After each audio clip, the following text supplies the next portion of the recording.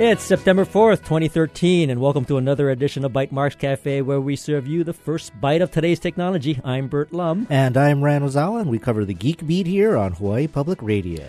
First, we'll look at the latest tech news and happenings in Hawaii and beyond. And joining us today is Iris Terashima and Carl Kim, both from the Natural Disaster Preparedness Training Center. And they're here to tell us about the upcoming Natural Disaster Awareness for Community Leaders workshop. Finally, we will learn how the Energy Accelerator is helping companies get started, and we'll hear from some of the companies that went through the program. We'd, of course, love your questions and thoughts as part of the conversation, so please be ready to call in or tweet us. But first, the headlines. The Hawaii media landscape shifted again this morning with the launch of Huffington Post Hawaii, the new partnership between Arianna Huffington's online empire and Pierre Omidyar's Civil Beat is expected to broaden the global audience for Hawaii-related content. First announced in May, Huffington said that the new site will tell the stories on both sides of the screen, feeding outside interests in Hawaii as a tourist destination, as well as focusing on issues affecting the people who live here. Civil Beat, launched 3 years ago, will continue to run as a standalone site focused on civic affairs journalism. With a lighter mix of features, blogs, and lists, it's hoped Huffington Post Hawaii will draw a portion of its parent site's 45 million monthly visitors. Huffington is currently touring Hawaii as part of the launch. Last night, she participated in a discussion of the state of the media with Omidyar, and that was moderated by HBR's own Beth Ann Kozlovich. Topics for the evening ranged from disruptive technologies to the role of social media.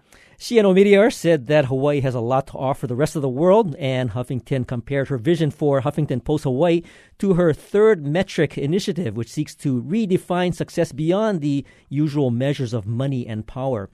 In an introductory article posted this morning, she wrote, Hawaii's aloha spirit, which has made Hawaii such an oasis of unplugging and recharging, is, after all, the essence of the third metric, encapsulating well-being and our ability to wonder and give back. And it was a pretty interesting event yesterday. I mean, it was a kind of a panel that Beth Ann and you had Pierre Omidyar and Arianna Huffington talk a little bit about what they had in mind for Huffington Post Hawaii. And Beth Ann, I think, was very good about trying to understand what picture are they planning to portray about Hawaii as a result of, now launching this sort of new megaphone, right? Right. And Arianna's still on tour, of course. She was on The Conversation this morning. She had a luncheon at HPU or for HPU today. Mm-hmm. I think she's going to be on the Big Island tomorrow. And, again, it's a bigger audience. I was looking at the front page, and, of course, there's some content from the Huffington Post broader network. So you might have, George Clooney's ex in a bikini and stuff like that. But there is a significant focus on Hawaii, and I would say, it is fair to say more thoughtful and perhaps more positive articles on the Hawaii side. There's an article on Kanu, Hawaii, an interview with Olin Lagan, for example. Mm-hmm. And I'm looking and I see like 85 comments, 45 comments, 33 comments, not the much higher level of engagement than I think that most local news sites and blogs see. So I think that's basically what they were hoping to get with this launch. Well, and I think, time will tell how they portray Hawaii. And of course, as sort of media wonks, will definitely be kind of on top of it. Absolutely. And they got, there is the blogs, people who blog for free. They had one from Oprah talking about Hawaii, Senator Brian Schatz as well. But they've even got like HBU students, Kyle Data from Ulupono Initiative blogging as well. So it's a pretty big cross-section of voices. Coastal erosion is a major concern among Hawaii residents, prompting multi-million-dollar sand replenishment projects at beachfront hotels and prompting homeowners to erect defensive seawalls, which often makes things worse. But a new study out of the University of Hawaii has concluded that global sea level rise is a major cause of coastal erosion. And they also found a significant difference in the erosion found on Maui compared to Oahu.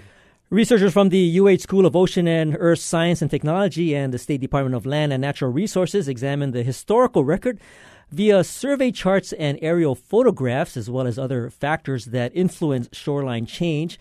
But while waves, the supply of sand, and human activities may dramatically affect individual beaches, rising ocean levels were found to be the primary driver of shoreline change on a regional to island-wide basis. The study also found that 78% of the beaches on Maui saw erosion over the last 100 years compared to 52% of beaches on Oahu. And while Oahu lost an average of 3 centimeters of shoreline each year, Maui lost 13 centimeters.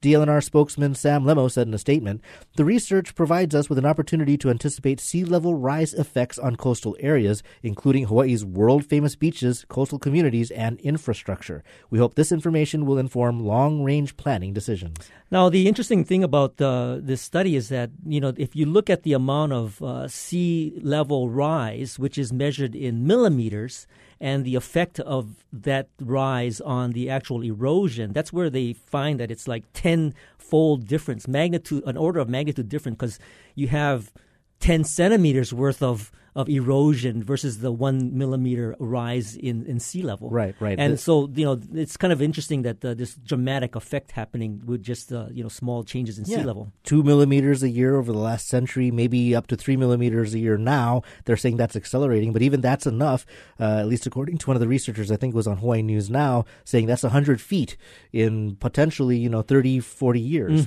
So in terms of where you put your hotels, or in fact where the beach is or where the water line is, this could change very dramatically. In Waikiki, for example, Mapunapuna will probably be like, a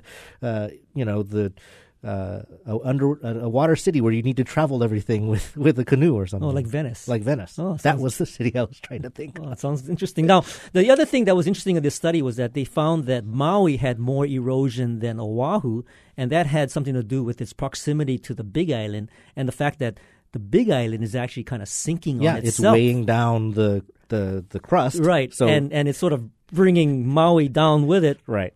So that's also interesting. Yeah. That's an impact for sure. Well, next up, from shorelines to deep sea, another UH study documents the results of 34 submersible dives to visit submarine canyons across the Hawaiian archipelago.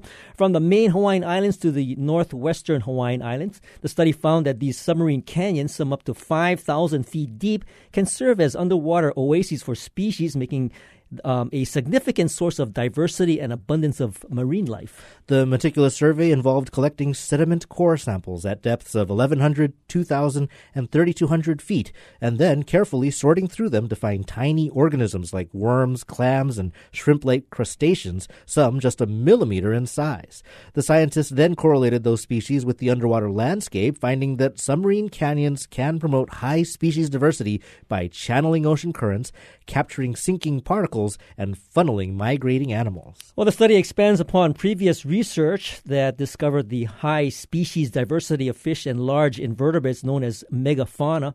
The research team says that this thorough survey is the first of its kind. Lead author Fabio Di Leo said in a statement, canyons may be particularly important in the Hawaiian Islands, in part because they supply organic matter to the typically food-limited deep sea. When there's food, there's life. And what's interesting is that, I've always thought that Hawaii, comparatively to, let's say, the coastline along the California coast, Hawaii was more sort of desolate in terms of its diversity. Mm-hmm. And I was trying to get some insight into this story, and it turns out that, granted, we are in a very different sort of ocean geography, but it's in these canyons that, there's this diversity of marine life. But the diversity is some of this sort of microscopic and small. Right. And the ones that they've studied in this report were, like millimeter long worms and clams and, shrimp. Yeah, and even so, they found 4 new species in just this survey, 3 new types of crustaceans. They're saying that at the 60% of what they were collecting and sorting through, they only know at the family level. They're not even sure what the actual species is. But yeah, they looked at 6 different canyons, and when they're near the islands, they are collecting things like branches, leaves, nuts, and algae, things that are coming off the islands. And I can certainly see that can sustain a whole ecosystem of interesting organisms. The Hawaiian Electric Company on Friday issued a new request for proposals in its search to find up to 150,000 barrels of cleaner fuel for its power generation facilities on Maui and Hawaii Island. The 3-year contract term would begin in 2015. The company notes that it is part of a broader effort to reduce Hawaii's dependence on fossil fuels by generating more energy from renewable sources like biofuels, as well as solar, wind, hydro, and geothermal power. The request is open to biodiesel suppliers both within and outside the islands and includes biodiesel and biodiesel blends like B20, a mix of 20% biodiesel with 80% petroleum diesel.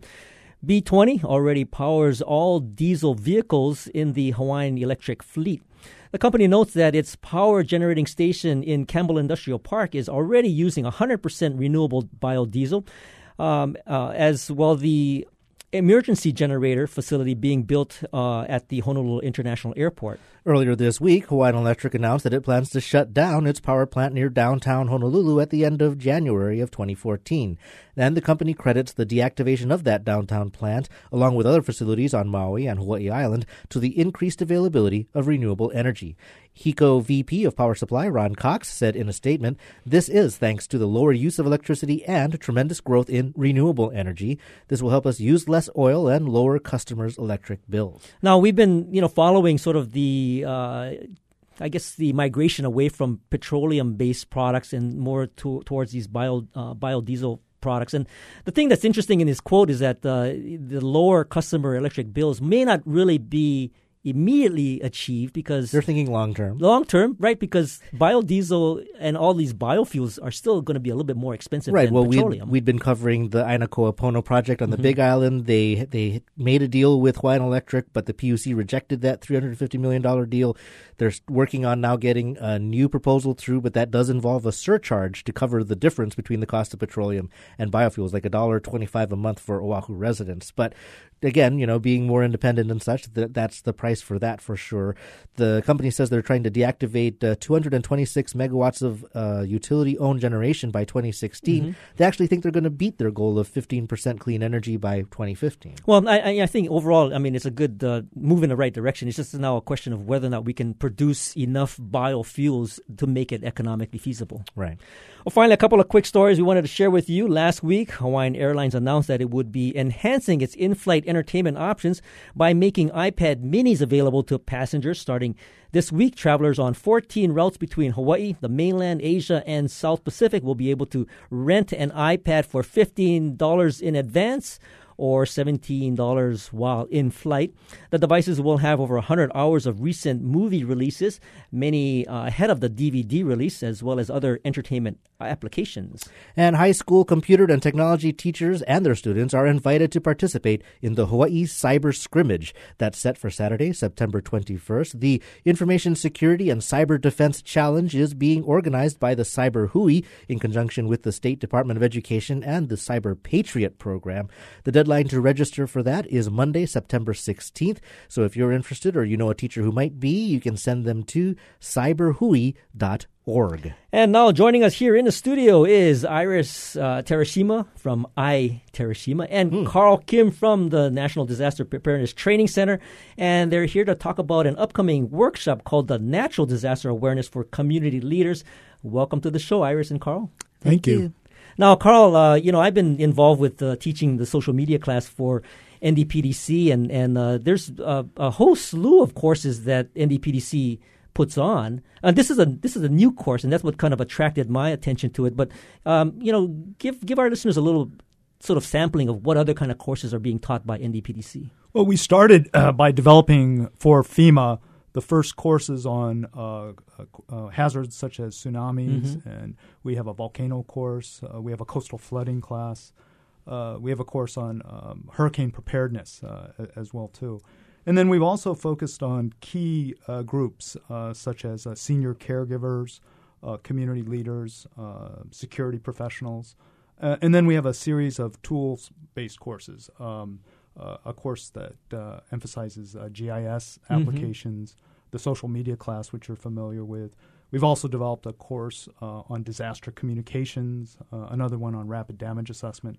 And so we've been in existence almost 5 years now, and so we've built up a large number of training courses that we're offering to state and local governments, to the public, to different groups involved in disaster preparedness, response, and recovery. Well, the beauty of this class, this offering that NDPDC does, is that it's basically free to the people that you're giving it to. So many of these are, let's say, governmental or first responders or people in sort of the sort of emergency management business, whether it's fire or police of that nature. And I think it's a very interesting, offering that is being made available. And I think NDPTC, what's interesting is that it's kind of focused on natural disasters, right? Yes, we're part of the National Domestic Preparedness Consortium that includes 6 other universities and entities, including schools such as Texas A&M and LSU, New Mexico Tech. And it also includes the Center for Domestic Preparedness in Anniston, Alabama, the Transportation Technology Center in Pueblo, Colorado. These other centers are focused on terrorism and weaponry. Our center is focused on natural hazards, on coastal communities, and islands and territories. Now, of course, that being very timely, since September is National Preparedness Month, Iris from iTerashima, I see what you've done there. Tell us a little bit about this course specifically. I mean, what was your connection into putting it all together? Well, this is a very exciting course, and we're really happy that it is a newly FEMA certified course. We've been getting a lot of interest, not just here in Hawaii, but throughout the U.S. What drew me to this course, of course, is, we live on an island, like Carl said, and we know from our experiences here that it's more than just being resilient as an individual. It's one thing for ourselves as individuals to be prepared, but really we live in communities. And so it's very important for us as members of those communities to make sure that our communities are resilient. So this course focuses on just that. How do we improve community disaster preparedness? Specifically, how do we work together as communities to pool our resources to reduce risk and help ourselves out so that ultimately we are resilient as a community. So could you give us a flavor of how that is to be accomplished by the community? Okay. What are some of the elements in that course? Well, first and foremost, as communities, we really need to identify what are the natural hazards and disasters that we want to focus on. What are those natural disasters, let's say, that we want to make sure that we're prepared for? So that's a big part of the course is that information and education.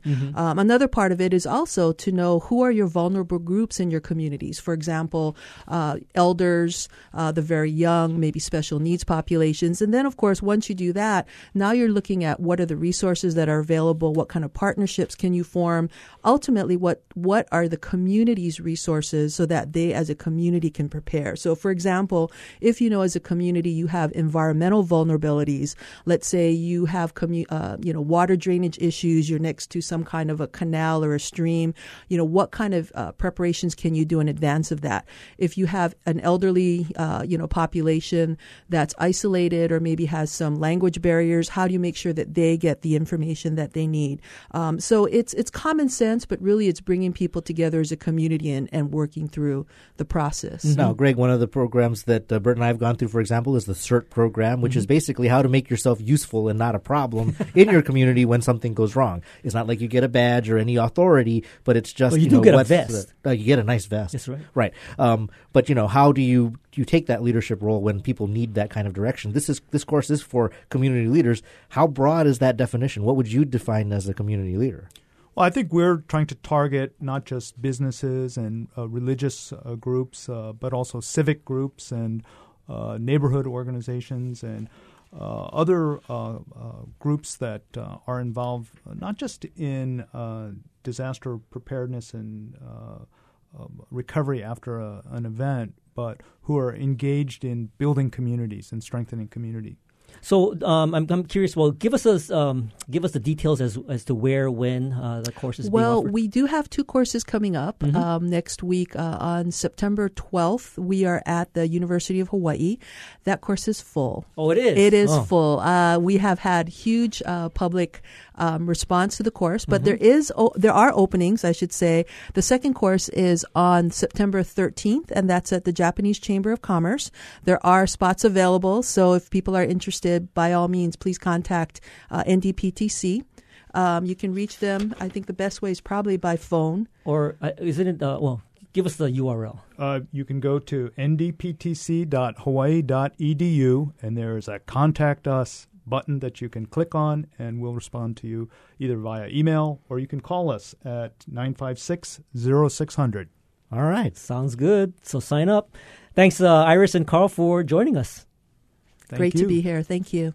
And that's what's been happening this week. We'll take a short break, and when we return, we'll be joined by Don Lippert from Pictor, Michael Pfeffer from IBIS Networks, and Leo Kariz from GenLab to talk about Energy Accelerator. What was accomplished by participating in this accelerator, and what are the next steps for each of these companies? We'd, of course, love your questions as well as part of the conversation, so give us a call at 941-3689, toll free from the neighbor islands, 877-941-3689. And, of course, you can tweet us your questions at Bytemarks or at Hawaii. This is Bytemarks Cafe.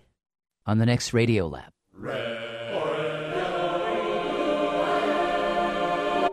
Colors.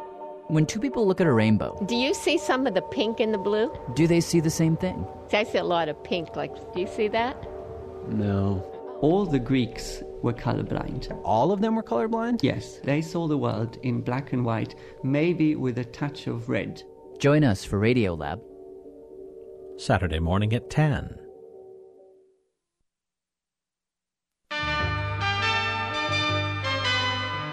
Each week, New Dimensions explores the social, political, scientific, environmental, and spiritual frontiers with some of today's foremost social innovators, thinkers, scientists, and creative artists.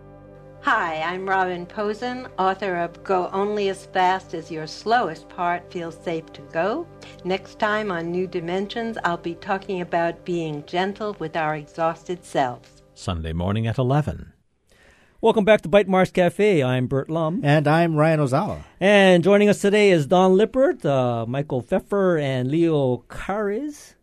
And Don is a senior manager over at Pictor for the energy program and heads up the Energy Accelerator program. Michael is the CEO of IBIS Networks, a company that's developing an intelligent electric socket. Leo, meanwhile, is co-founder of Gen X Energy Developments, responsible for developing and maintaining large wind, solar, and micro-hydro projects throughout Hawaii and the Pacific Basin. And what is the Energy Accelerator's focus, and why would it be beneficial to participate in it? And we'd love to have your comments and questions too. And of course, that number to call is 941-3689 on Oahu, or 1-877-941-3689 from the neighbor islands. And Michael, Leo, and Don, we want to welcome you all to Bytemarks Cafe.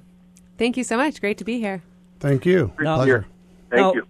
Well, just so you all know that Don and Michael are here in the studio, and Leo is calling in from Maui, so we'll kind of juggle all the callers as we move along in the show. But I wanted to start off with Don, because Don, we've had you on a couple of times talking about the Energy Accelerator and announcing the second sort of cohort or application for the next cohort. But we wanted to get a chance to have some of the companies that were part of the program have a chance to say a few words about, what their experience was like. But I wanted to give you a chance to talk a little bit about the program and what you're looking for in terms of these energy startups, and perhaps how are things going with this sort of second cohort.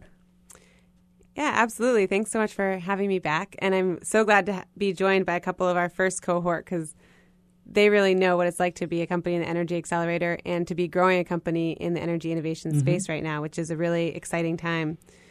So in general, we opened applications and they close in another 3.5 weeks. So we're open until September 27th for our next round of applications.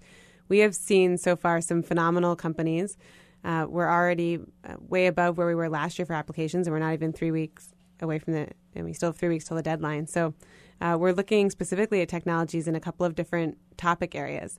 One area we're really interested in right now is grid integration. So we're looking at how do you bring more solar and wind onto the grid efficiently and in a way that utility operators can continue to manage the grid well. We have so much solar and wind and renewable energy resources in Hawaii, but we don't necessarily have an easy way to integrate all of them, especially these variable energy resources. So we're really interested in demand response, energy storage, all kinds of smart grid technologies that can help us better integrate and manage our grids.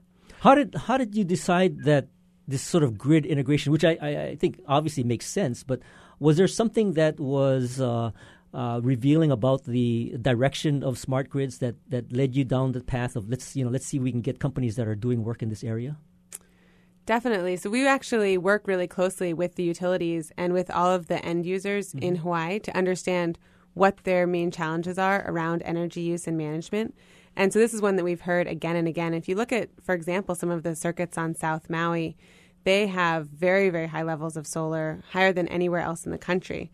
Same thing with Oahu and also areas of Kona on the Big Island. So we've grown from about 5 megawatts of solar in 2007 to over 210 to 220 today. So this is an amazing amount of growth in 5 or 6 years. Mm-hmm. And integrating that has been a challenge for the utility. So anywhere there's a pain point for a customer, we see that that's a opportunity for innovation. Mm-hmm. Now, Michael, you're no stranger to startups and the venture community, and having your own role in a company right now specifically focused on smart sockets. I was wondering if you could share a little bit about your background, but more importantly, what drew you to the Energy Accelerator versus perhaps some of the other accelerator programs that we've talked about that are here in Honolulu that we've even featured on this show. Great. Well, first of all, thank you so much for having me. As you say, I've been a venture capitalist, been an investor here since 1998. Had invested in the parent company from IBIS Networks, Oceanit, which is an R&D firm here. And I became very attracted with the idea of taking some of their technologies and spinning them out and making them commercially viable. And actually in late January, we sat down and looked at their basket of stuff. And the IntelliSocket, the smart socket that they had, leapt out at me as this amazing opportunity to help with energy efficiency, something I've been very interested in and had invested in Hawaii. And fortuitously, we were invited to apply for the Energy Accelerator. And 3 days later, I was CEO of a brand new company and participating in this accelerator program. I had never done an accelerator, and I have to say it was truly an amazing experience and a way to really jumpstart a company that I don't think we'd be anywhere near where we are without the accelerator today. No, that's great. And I want to get into a little bit more detail as to what exactly you mean by jumpstart, because that's kind of the secret sauce of what this accelerator program is all about. But I want to give Leo a chance to tell us a little bit about GenX Energy Developments and what you guys are doing on Maui and how you guys got started and what your interest in this energy accelerator was. Sure. Well, again, thank you for having me on. GenX Energy Development primary activities have been developing large-scale solar projects, distributed wind projects for commercial and utility applications, and looking at expanding into the microhydro sectors as well. We are a development firm in Hawaii. We've developed projects on Maui, on the Big Island, and we have projects under development on the West Coast as well. For our experience going into the Energy Accelerator was we came up with a technology that came out of the Hawaii Renewable Energy Development Venture. And that program helped us get our first prototype up and running on the Big Island. And the Energy Accelerator was an opportunity for us to have great access to a broader network of funding individuals, companies, to network. The Energy Accelerator also provided us an opportunity to revise and understand where we really want to go with our technology and give us the chance to get in front of the people who would be interested in investing in us. And so the Energy Accelerator has just provided a tremendous opportunity for us to continue to move our technology forward into the marketplace. Leo, can you tell us a little bit about what that technology was that kind of got it all started? Sure.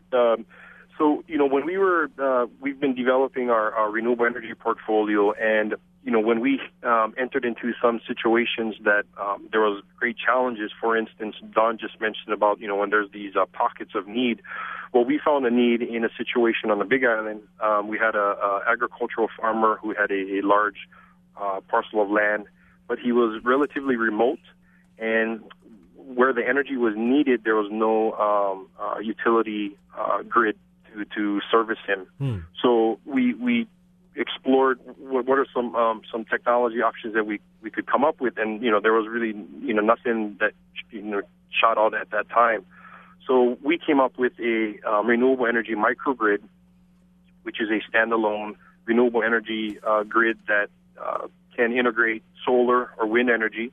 We create a grid that's comprised of some battery, some inverters, a proprietary software control platform, and some variable frequency drives. We couple that with a submersible water well pump, and what happens is the entire microgrid operates autonomously, and it balances the renewable energy with the load from the pump. So this arrangement provides for a really efficient operation, and we can provide power and deliver water for this farmer. So the project came out of that situation. We needed something. There was no grid. There was no water infrastructure, so we had to come up with our own water well, our own grid, and use entirely renewables. And we really wanted to eliminate the need for any fossil fuels on the project. Mm-hmm. Well, thanks for that. I mean, and I love that it was an application for an actual situation, finding a solution to something that's happening in the real world. We're talking to Don Lippert, Michael Pfeffer, and Leo Caires about the Energy Accelerator, a program of the Pacific International Center for High-Tech Research. They've completed one cohort. They're looking for applications for their second. If you've got an idea or a question for this group, you can give us a call at 941-3689, or you can reach us toll-free from the neighbor islands like Maui at 877-941-3689. Now, Don, not to put you on the spot, since, of course, you have a couple of participants on the air right now, but how would you characterize the nature of that first cohort? Did a sudden and clear theme or convergence of specific energies or topics come out of it? I mean, something that you thought really characterized what this first group was like?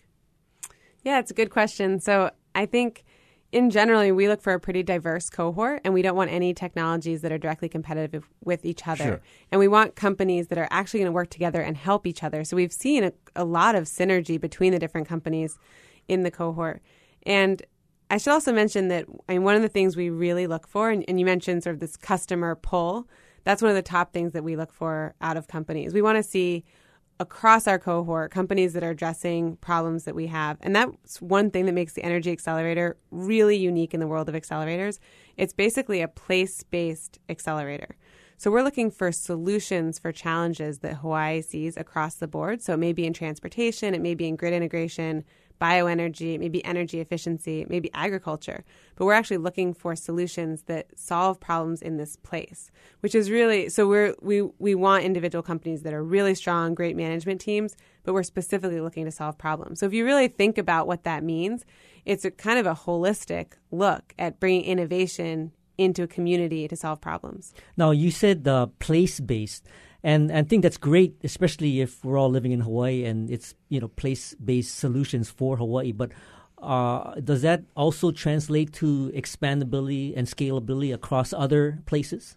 Well, it has to. So for companies to really succeed, they have to expand to other places. And I kind of think of it like a pyramid. Mm-hmm. So Hawaii may have these ideal economic conditions for rolling out companies like GenX on a renewable microgrid, or like IBIS Networks, who has these very quick payback times, and Telesockets because of our energy prices. But very quickly, as you move down this pyramid, you start to see markets like California, Alaska, Japan, other island nations, Asia Pacific, and then you can continue moving down the pyramid into other markets.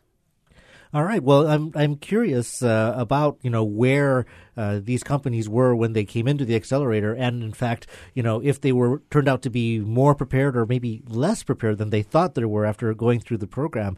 Leo told us a little bit about the specifics of the application of his technology. Michael, I want to hear a little bit more about these sockets and essentially the stage. How far are we from being able to pick one up at the Best Buy? Well, actually, you could pick one up at the Best Buy, but it wouldn't be ours. I see. Our solution, essentially what you have is, in today's business environment, up to 50% of the energy consumed comes out of your wall socket, stuff you plug into the wall. Today, we have no way to measure that or control it. And what these sockets do, what our IntelliSocket platform does, is it's a retrofit solution. It's very cheap, very easy. You take 1,000 sockets, you plug them into every socket in your office space, you plug all of your devices in. They form a mesh network, a secure mesh network, and they start measuring energy consumption for every device, your copiers, printers, water coolers, coffee makers, whatever. And then we can start to look at that and say, okay, this is the energy consumption profile for all these devices. These are the devices that are mission critical. These ones you can turn off at night. These ones you can turn off during these hours. And we can set up a program to turn things off. It's a simple concept that's hard to do. If you have to walk around and turn 1,000 things off, it's never going to happen. If you can do it with the flick of a switch on your iPad, you can actually start to save a lot of energy. So there are a lot of home solutions out there, like you say at Best Buy or the Apple Store, where you can buy 5 or 10 smart sockets, and that's great. Our focus is really on industrial scale. Enterprise level deployments of 500, 1,000 or more sockets on a network. So I'm curious, you mentioned a mesh network. So built into the socket is the capability of it creating sort of this means by which it can communicate to each other? Correct. So every socket has what we call a Zigbee antenna, which is a protocol. It's a standard protocol for a wireless mesh network system. Every socket finds another socket and builds a mesh network. So they don't have to find just one. They'll find any socket close enough to pick up their signal. They form a network and communicate back to a base station. That then punches up to a private cloud and then down to your computer. Cool stuff. Yeah, great stuff. We're talking to Don Lippert from Pictar, Michael Pfeffer and Leo Kyrez, and they're both from startups, Michael from IBIS and Leo from GenX Energy Developments, and we're talking about getting started with the Energy Accelerator here in Hawaii. And if you have a comment or question and are interested in perhaps getting some details about what goes into an energy accelerator, you can give us a call here. The number is 941-3689, or from the neighbor islands at 1-877-941-3689. And before I get back to both Michael and Leo and Don, I wanted to welcome Will from Waikiki to Bytemarks Cafe. Welcome to the show. Hey, thank you very much for having me. I had a particular question, and it doesn't necessarily hold for your IntelliSocket, but I thought because you folks were so into the energy system, you might be able to tell me why it is that in America we have never addressed the fusion reactor. You know, we have so many nuclear reactors all over the place, but no one ever addressed the fusion reactor. And the fusion reactor basically does the opposite of a nuclear reactor, but it creates so very much power. And I was just wondering if you guys would take a shot at that for me. Well, that's an interesting question, because I think there have been many attempts at taking a shot at that. Of course, I'm not, a researcher in this sort of nuclear fusion arena. But I don't know, Don, did you have any comments about that? I know has anyone proposed one of those? It's been something that's been dreamt about, but I think it's almost a near impossibility to actually develop. Yeah, we leave ones like that to Sandia National Labs and the really smart guys on the mainland. I mean, in general, we are looking for technologies that do have prototypes. So any technology that has a working prototype is a really good candidate for the Energy Accelerator. And one reason is that it actually takes a long time and quite a lot of money to get to a prototype in some of these energy technologies. So what we do is pick them up as they have a prototype and really help them get to market, which is also, really difficult piece of the equation. Now, Michael, you were mentioning earlier that there were some sort of key things as a participant in the accelerator that really helped to kickstart and get you to the next level. And I kind of wanted to kind of explore what those were and sort of give Don a chance to sort of wave the flag for the Energy Accelerator, because I think it's kind of a cool program. But before we jump into that, we want to have you hold that thought. We'll be right back after this short break to continue our conversation with Don Lippert, Michael Pfeffer, and Leo Kyrez about the Energy Accelerator. And how do you see this program or these technologies expanding beyond the islands? We'd, of course, love to hear from you. You can give us a call at 941-3689 or from the neighbor islands at 877-941-3689. This is Bytemarks Cafe.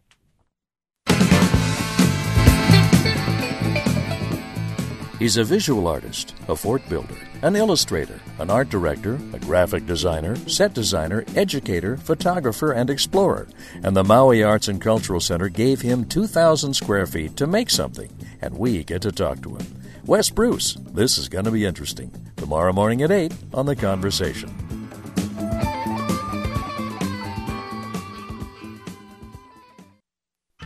What's a millennial? The simple thing that I hear the most is just like, they're lazy and technology addicted. And yes, part of me is like, wait, this is how I'm spending my youth, like checking Twitter on my phone.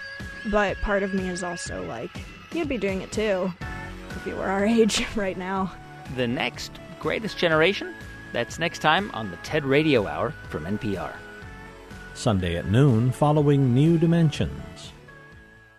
Welcome back. This is Bytemarks Cafe. I'm Bert Lum. And I'm Ryan Ozawa, and we're talking to Don Lippert, Michael Pfeffer, and Leo Kyers about creating an energy tech sector in Hawaii.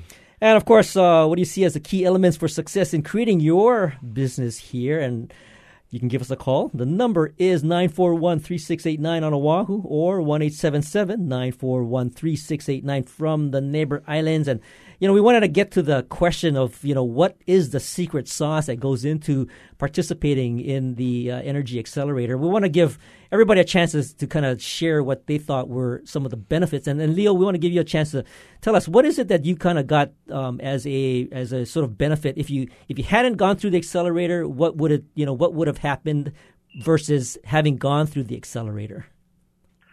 Sure. For one, as business people, we, sometimes we have a certain way of doing things.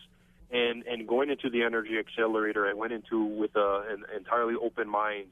And, sometimes when you go into a new program, you kind of want to stick to how you want to do it.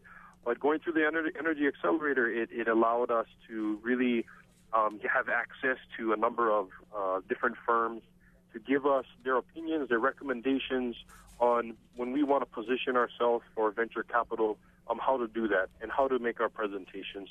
And so the Energy Accelerator, really challenges you as an entrepreneur. It demands a lot from you, and that's what we want. I mean, entrepreneurs, we want to succeed, and we want to be the best at what we do.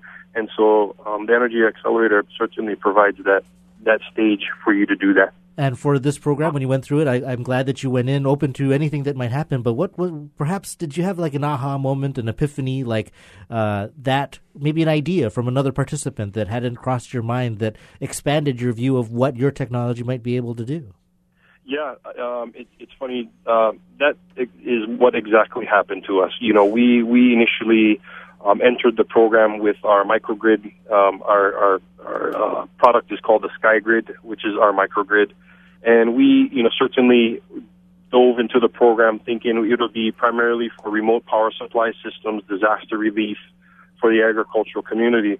And what we later discovered through the, constant interfacing with the resources from different individuals is that our technology could actually have a broader application in potentially demand response situations where our SkyGrid could actually take a portion of the customers or a large customer off the grid and operate. So we can actually, island some of these customers that these large utilities have to help them stabilize their grid. So we actually found a new market that we can complement large utilities, and that was very exciting for us. We've already had visitors and dignitaries from America Samoa, and then next week from South Korea to come in and look at our technology. So that was a neat thing for us. It was sort of a pivot for us as well. Wow, very good, very good. Now, Michael, I know you've been very, let's say, experienced with looking at startups, being an investor, having sort of the experience, working with startups, and I like what Leo has said about coming into this with an open mind, and of course I'm not saying that I am judgmental or anything, but I would assume that you know how to make money with some of these startups. Why would you want to go through an Energy Accelerator, given that you've had a lot of experience with startups and investing and knowing what works and what doesn't work? Well, first of all, it's a bit rusty. When you haven't been an entrepreneur for a while, it's difficult. What really was amazing for me was the ability to take the two guys at Oceanet who had invented and perfected the prototype, and the three of us immersed ourselves in the program. And we never would have had 12, 14, 15-hour days together with a whole cohort of experts from Silicon Valley, from all over the United States, and from Hawaii who know way more than I do about all this stuff, about growing a business. I mean, some of these guys are amazing. And having them give us that advice, having all the other companies, all the other entrepreneurs, we had an immersive week where you got to spend 18 hours a day living and breathing your idea and your company and getting feedback in real time over and over and over again. And we created the business plan over the course of a week, and it would have taken us 6 weeks, 8 weeks, 3 months if we were doing it ourselves, because you just don't have that immersive experience. So I really looked at it as an opportunity to say, hey, if I'm going to go in and run this thing, I want to dive deep, and I want to have a bunch of smart people around me that are going to give us a ton of feedback so that we emerge in a short amount of time with a lot of, a lot accomplished and a lot of people having looked at the idea, so that we're not wasting time if there isn't a great idea there. Oh, okay, good. Now, Don, I know we've talked before with Shanoa Farnsworth about the blue startups and sort of the relationship and I want to get an idea as to what were you able to leverage off of, let's say, the blue startup folks, or was there anything that was part of their program that you incorporated into the Energy Accelerator program, or was it pretty much kind of real separate events? Well, so I think one of the reasons that we created the Energy Accelerator was that as we were working with energy companies, we realized that to take an energy technology to market, to take something that has hardware, that has technology risk, that has real need for warranties and performance across a very wide range of situations. You look at the microgrid. I mean, there are so many different kinds of issues around bringing a giant project like that to fruition outdoors, and there are different kinds of risks associated with that. There are also other issues around regulatory pieces. So what do you actually do on the grid? What needs to be regulated? How do you do this? And so taking energy technology to market requires a completely different and specialized skill set compared to other technologies that are sort of software, web, mobile, gaming. I mean, it's really a different game. But we think it's incredibly important because these are some of the biggest problems of the future. I mean, the energy market is one of the biggest markets in the world. There's enormous flows of money that go through the energy markets every day. So this is a big opportunity, but it's also a challenging market to come into. So we actually came at the Energy Accelerator with the mission to specifically work with energy companies that are solving these really hard problems. So you kind of customized, I mean, in terms of the mentors that came in during that week of intense sort of business plan development, where were some of those resources from? So we brought in a number of folks from Silicon Valley. It turns out that a lot of the people who have successfully grown and exited or sold energy companies, a lot of the legal talent around energy, both on the intellectual property and on the corporate side and regulatory side, is in Silicon Valley. But there are also Hawaii-based resources and Asia-Pacific resources that we bring to bear also. So it's really a partnered effort. And then I would also just emphasize that it's largely about getting the support of this community. Because for Hawaii to be a really good place to test energy technologies, we have to have a utility that's willing to play. You have to have hotels and large landowners and customers all across the islands that are willing to take some risk to work with innovation companies that may help solve problems and use this as a way to really prove that technology works and that the business model is viable.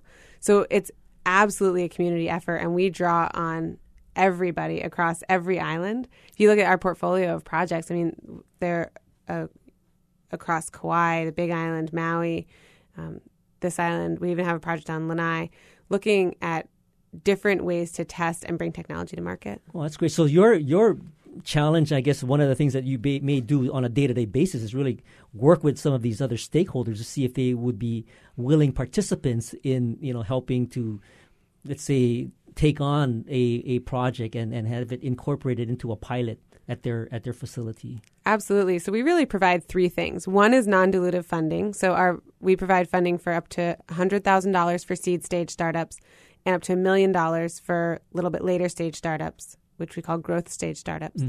That's what we have the applications open now until September 27th. The second thing we provide is strategic relationships. And that's exactly like these folks in the ecosystem.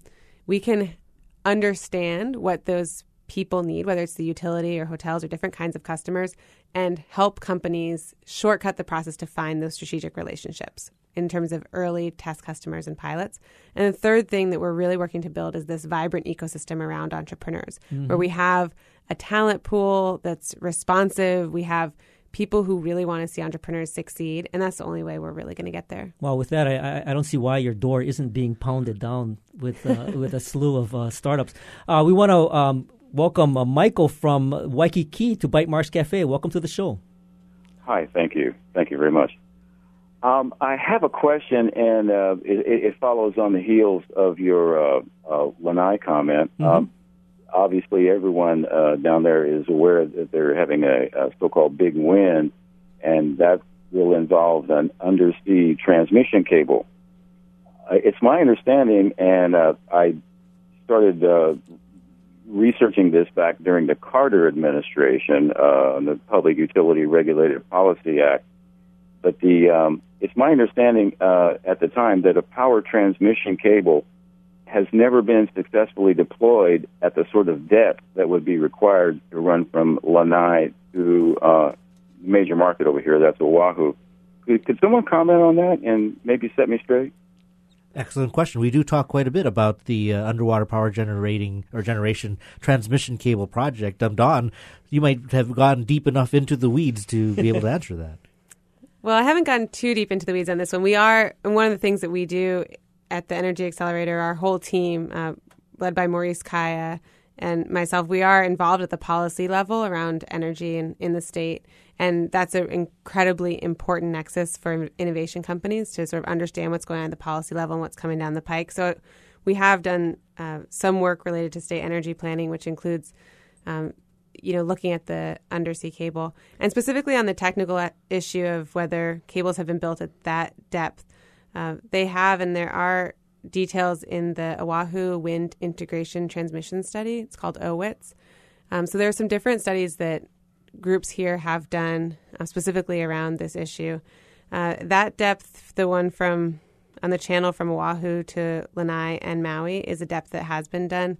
And there are cables around the world that are comparable depth. The one that's right on the edge in terms of current standard of technology, from what I understand and from what this study says, is the one that would go to the Big Island. Mm-hmm. So that one would be a little trickier.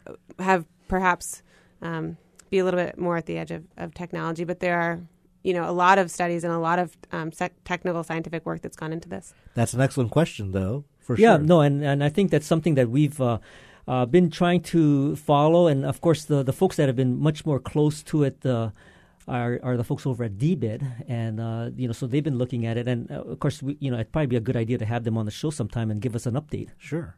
Now, Leo, now that you've gone through the accelerator, I'm curious what your next step is. Where are you headed now that you've completed this program?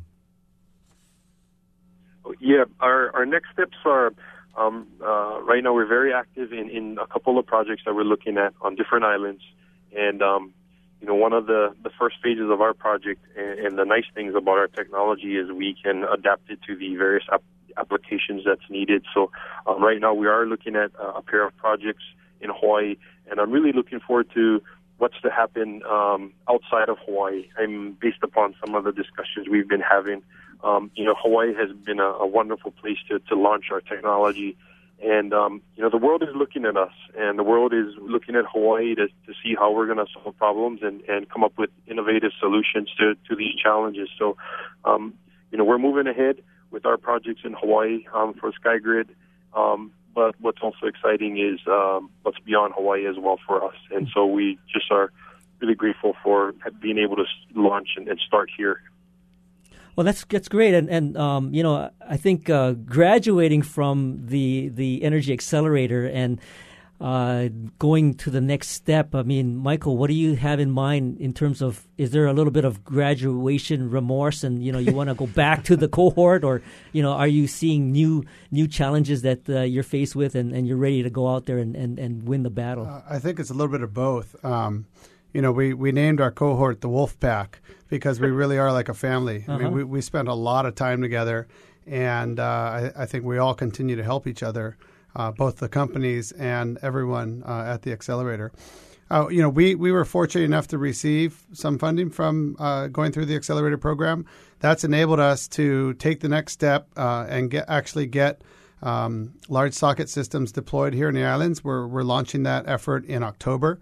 We just did our first manufacturing round with a manufacturing company out of Fremont, California, Sonic. So American-made, which is always, I think, a good thing in this day and age.